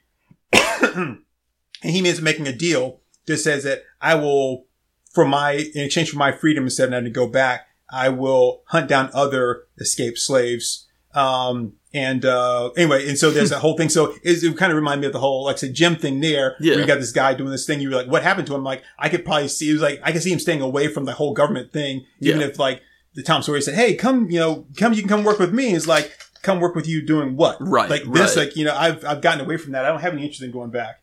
Anyway, so sorry, I had to just deviate there. Yeah, no, that's totally fine. Tom Sawyer is an interesting addition. I think the only reason he was put in there was because all the other characters were all British. We didn't have any American characters in there. Yeah. And we don't have a lot of, like, American, I guess, literary, like, folklore in that fashion. Yeah. Like they do at the time. I mean, that in this case would be considered, public domain. Right. So, I mean, outside of like a generic cowboy character, but then like it's just a cowboy character. Right. Who more than likely would not still be alive at this point, well, I guess maybe you had like Doc Holliday and Wyatt Earp and stuff like that, but the like you wouldn't have like the Phantom or the Shadow, or none of those kind of people would be Tarzan. It's like even he's like Doc Savage was he American? I believe Doc Savage is American, but I was gonna say Tarzan is British. But yeah, I think Doc Savage is a dude, but I don't think he's considered public domain though. I don't think so. A lot of the pulp characters aren't. Yeah, so but Doc Savage is so cool. Doc Savage is the best. I love him. And the things, I think we've only read 2 Doc Savage books, but man, and Warren Ellis, his series Planetary, Doc Savage is a regular character because they rescue him, and this whole long story I'm not going to get into because that's not what this is about, but he's actually in there as a regular character, a Doc Savage.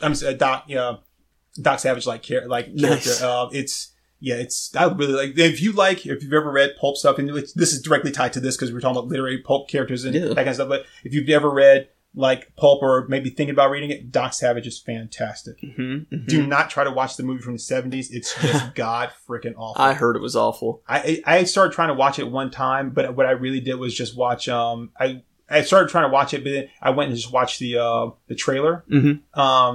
And guy, he's looking, he's like, what in the hell is this? So anyway, I like to think that if the right person saw The League of Extraordinary Gentlemen, then it would get them into reading some of the classics.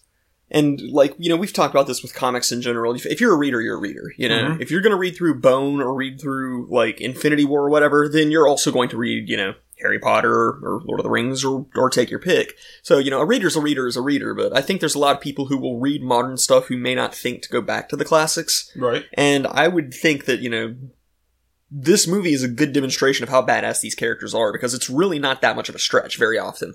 I think they kind of exaggerate Hyde a little bit and what he's capable of, but, Dracula's a badass book. Yeah. Tom Sawyer is an extremely entertaining book. It's actually a genuinely funny book. There is some, unfortunate attitudes due to when it was written, but, and I've told you about this, that, there's arguments that go on between the characters that is some of the funniest shit I've ever read.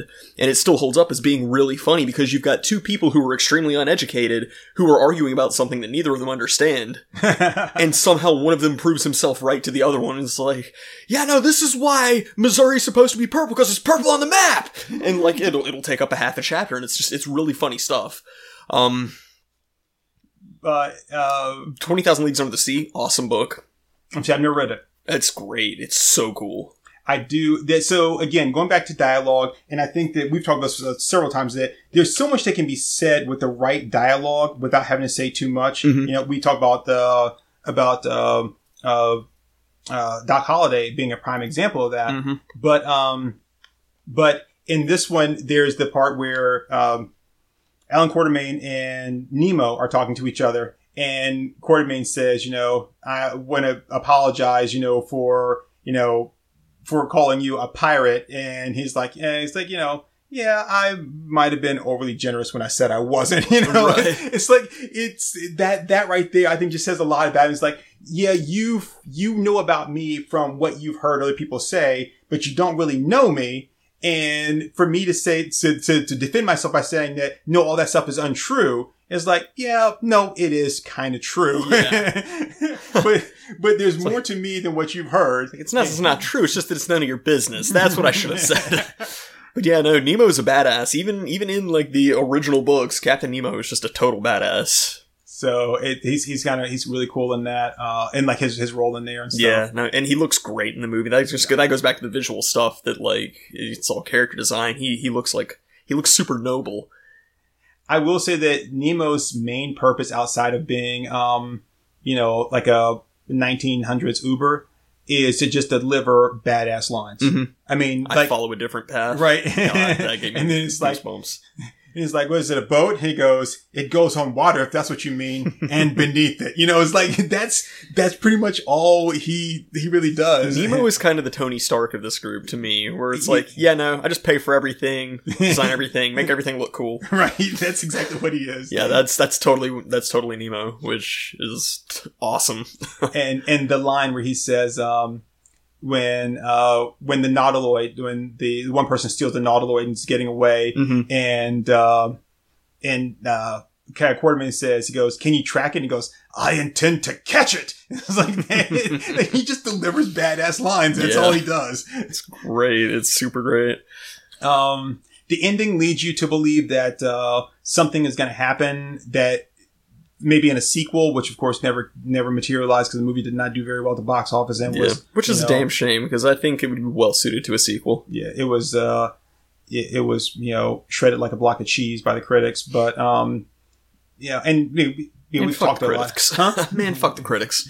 What are they? We've talked a lot about it and everything, but I really like it. Again, not a perfect movie. And I hate saying that it's a great popcorn movie or it's a nice turn your brain off movie. I don't watch it to turn my brain off. I'm sorry. I mean, I watch it to be entertained. But if I'm just going to turn my brain off, I'll just do drugs or go to sleep. I mean, the whole point of me is to be entertained and like mentally stimulated, not to just zone out, right? Yeah. So I don't want to call it, it's a great thing for just eating popcorn, just like, you don't have to pay any attention to it all, or, like, no, you pay attention to it. Who says like just not pay attention to something? Like, no, again, do drugs or go to sleep. You know? Right, exactly. But it's a great movie for just watching something that's super entertaining and a lot of fun that you don't have to take overly seriously. You know, like you don't have to like look into it and be like, this part didn't make any sense. Like how fast I should have to go to be able to get from here to Venice and back again. And like, and what are they powering the ship with? Like, how much oil they'd have to get to, and like, you don't need to think about any of that stuff. Right, you know? right. And I think that people who do that, like, they're not going to enjoy any movies. Right. Those are the people who are like, Batman Begins is Dark Knight? No, those are good movies. Those are overrated. Right. I think Heath Ledger's an overrated Joker. It's like, well, why are we having this conversation with you, dude? So, and I'm guilty of that too, but it's also when the movie is trying to tell me that this is important, mm-hmm. and that, it's like, these things are like, we don't want you to suspend your disbelief on it. And I'm like, okay, well, if that's what you're saying, then let me show you why all this is wrong. So, like, all right, if you're telling me that this is how you want me to take the movie, then fine. And don't be mad when I say this. Right. I mean, it's okay for a story to have flaws, but not if you're acting like it's the great American novel. Right. So, but like I said, I like League. I think the beauty with League is, that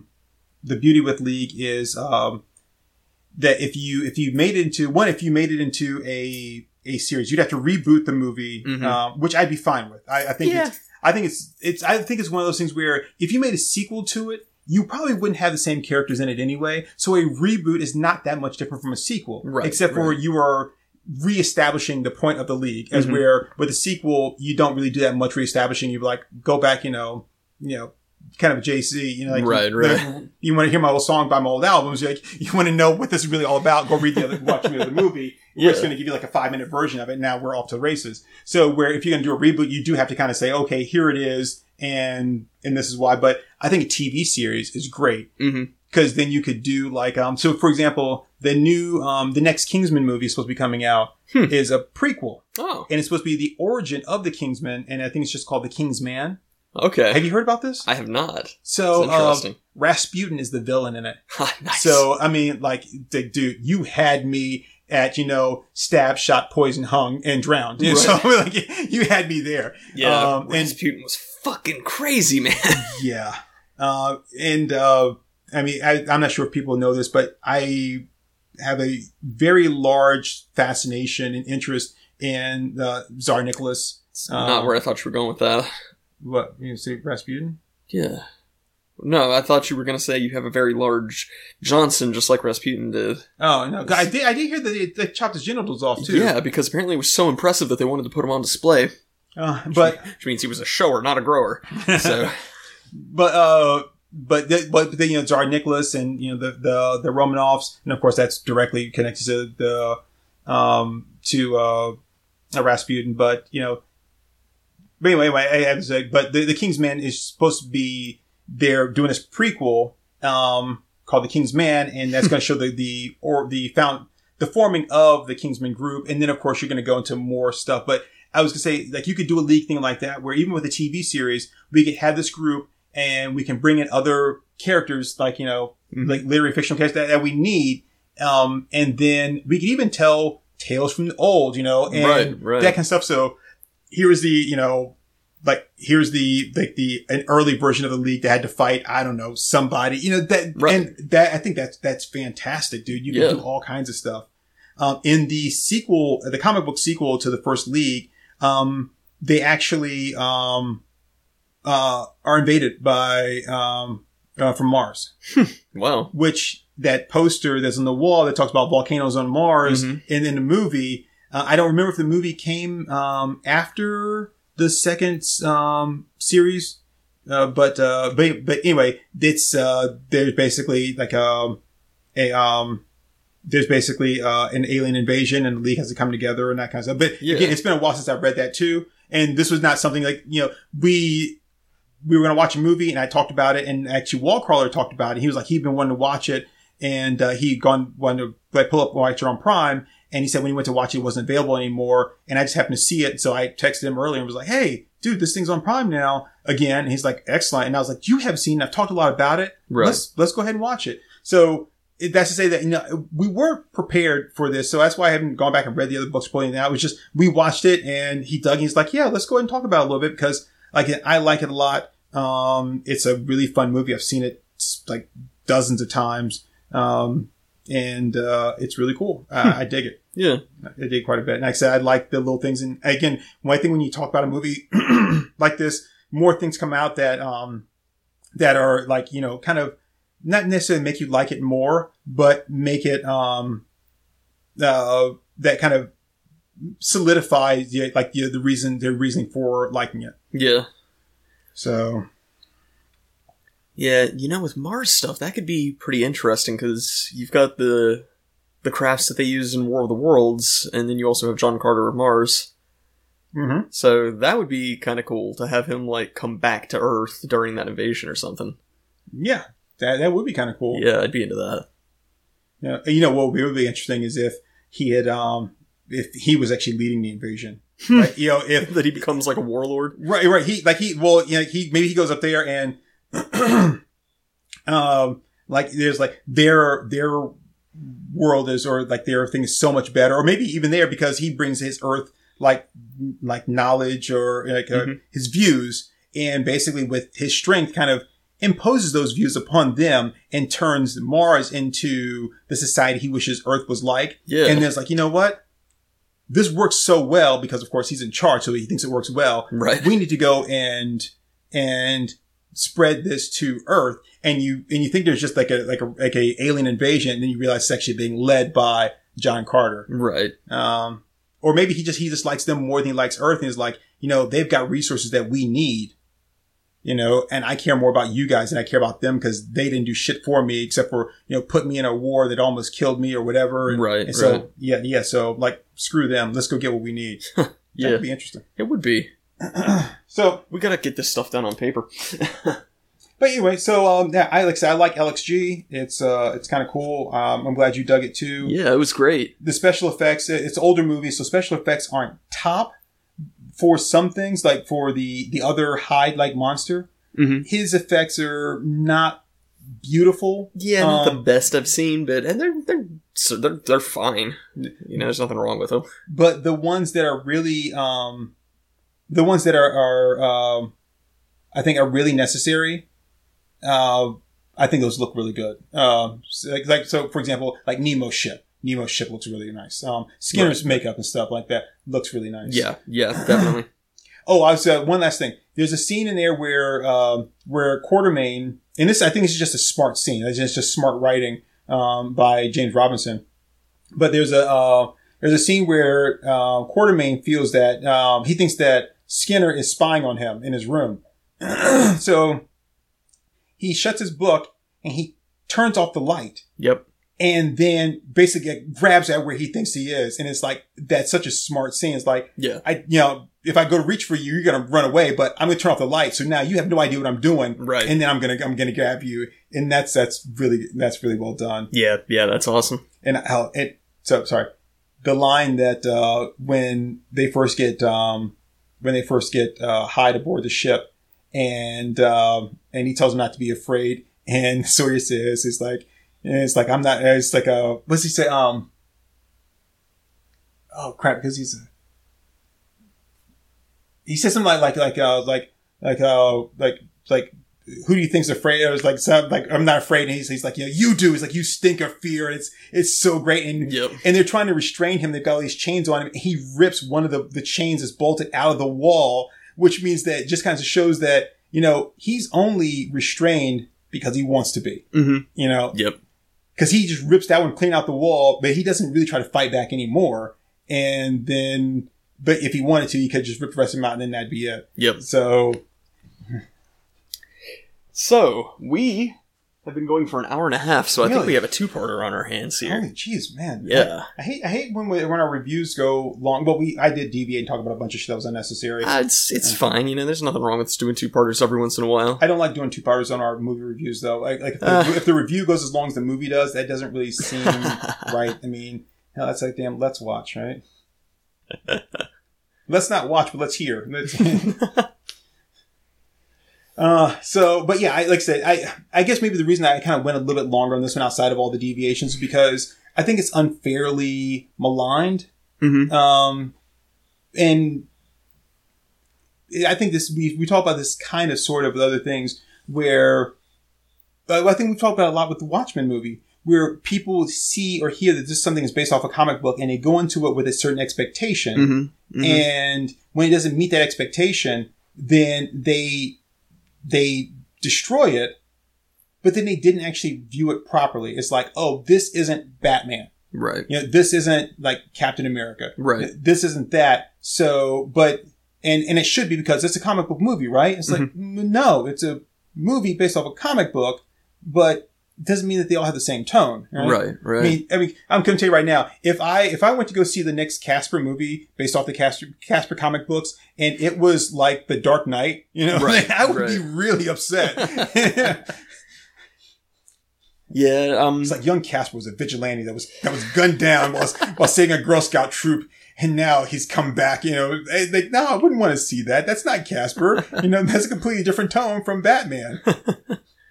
And I wouldn't want to see is like, hi, I'm Batman, the friendly detective. And it's like, you guys have any cat sucking trees or something? Oh, golly jeez.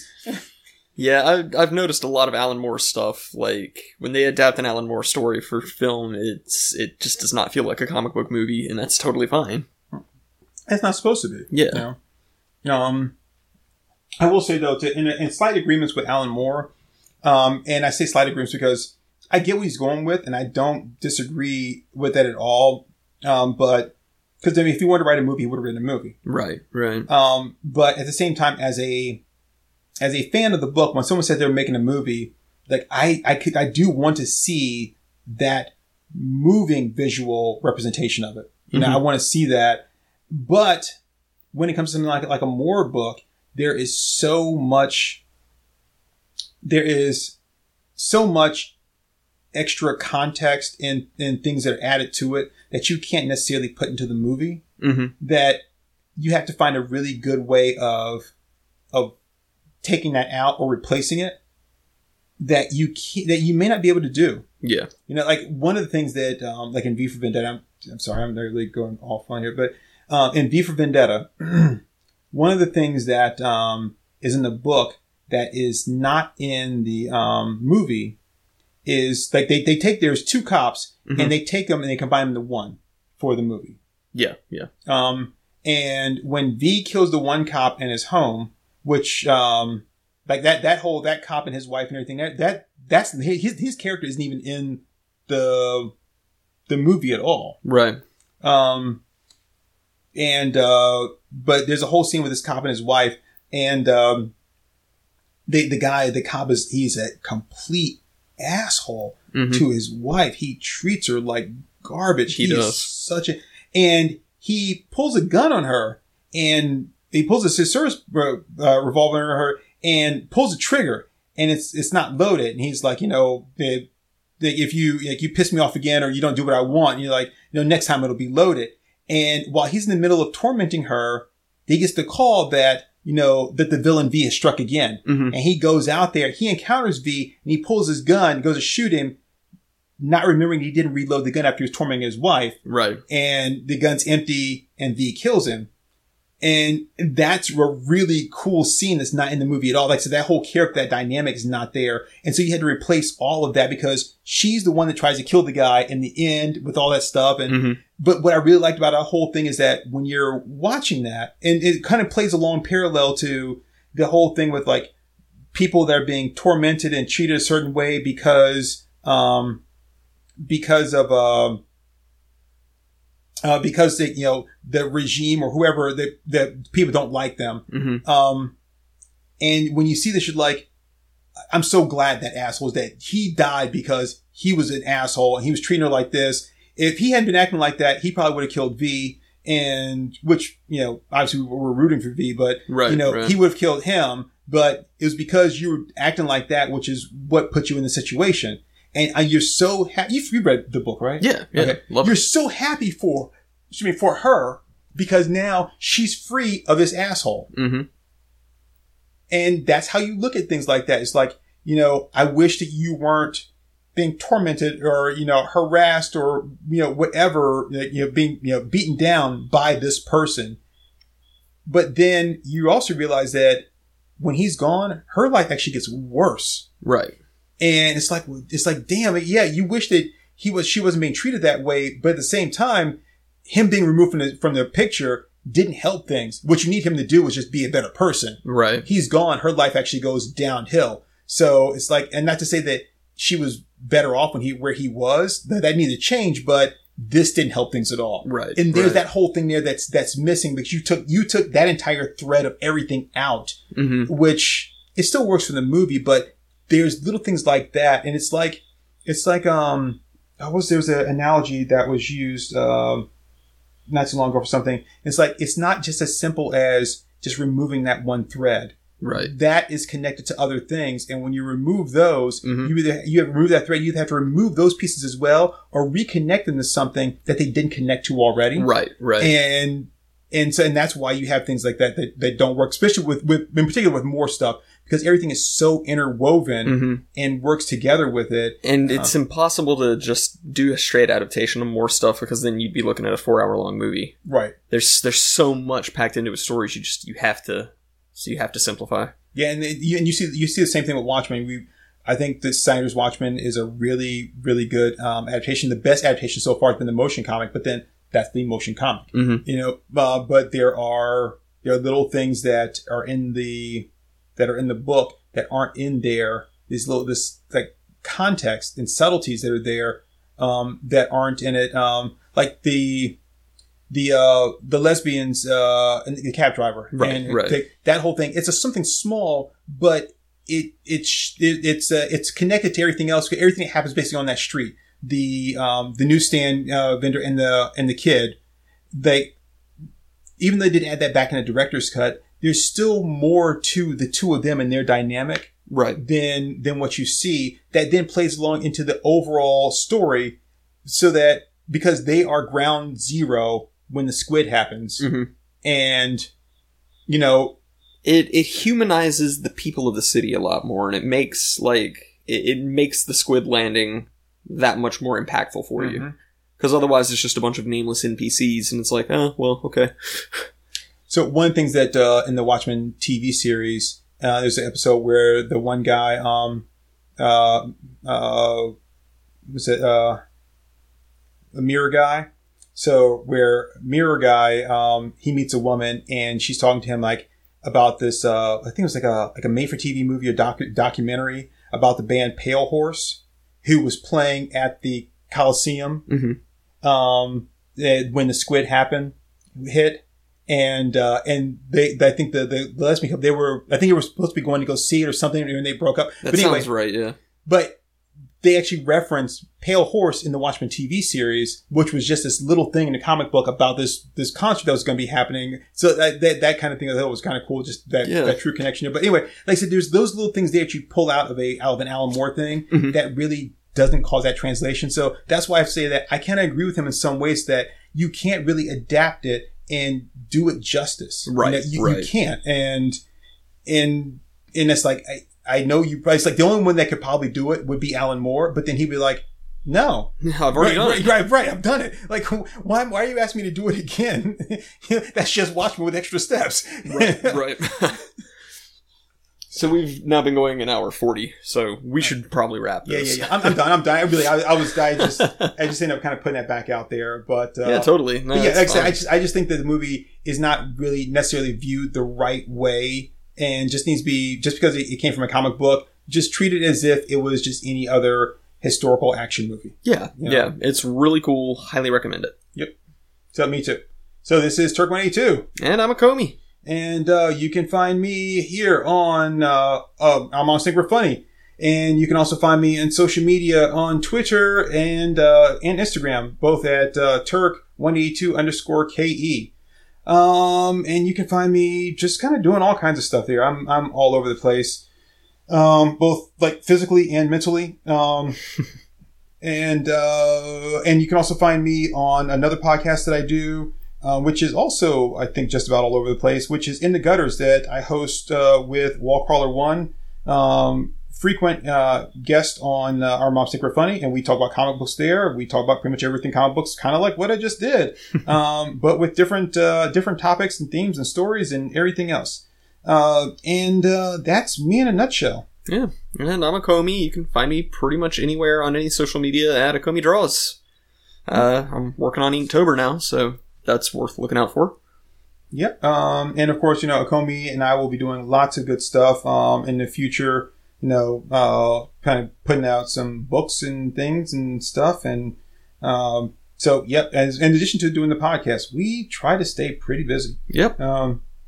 We like to create and we like to entertain. We do. So you can find us like kind of all over the place. Wherever you find podcasts, we are just about everywhere.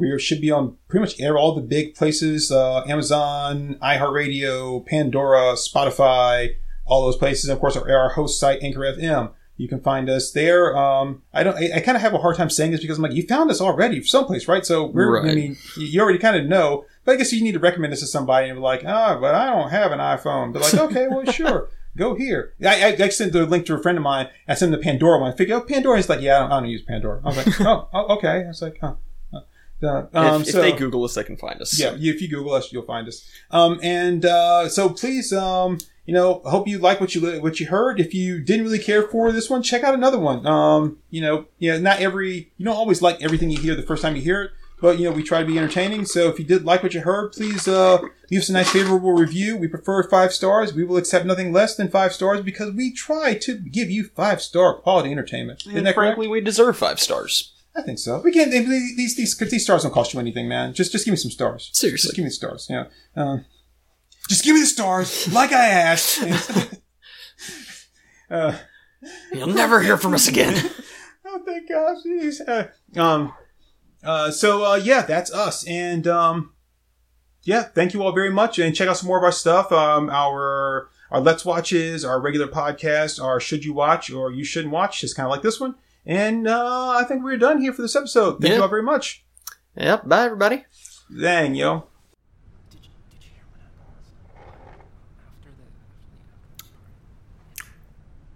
All right there, folks. That was Our Moms Think We're Funny. Let's give them a hand.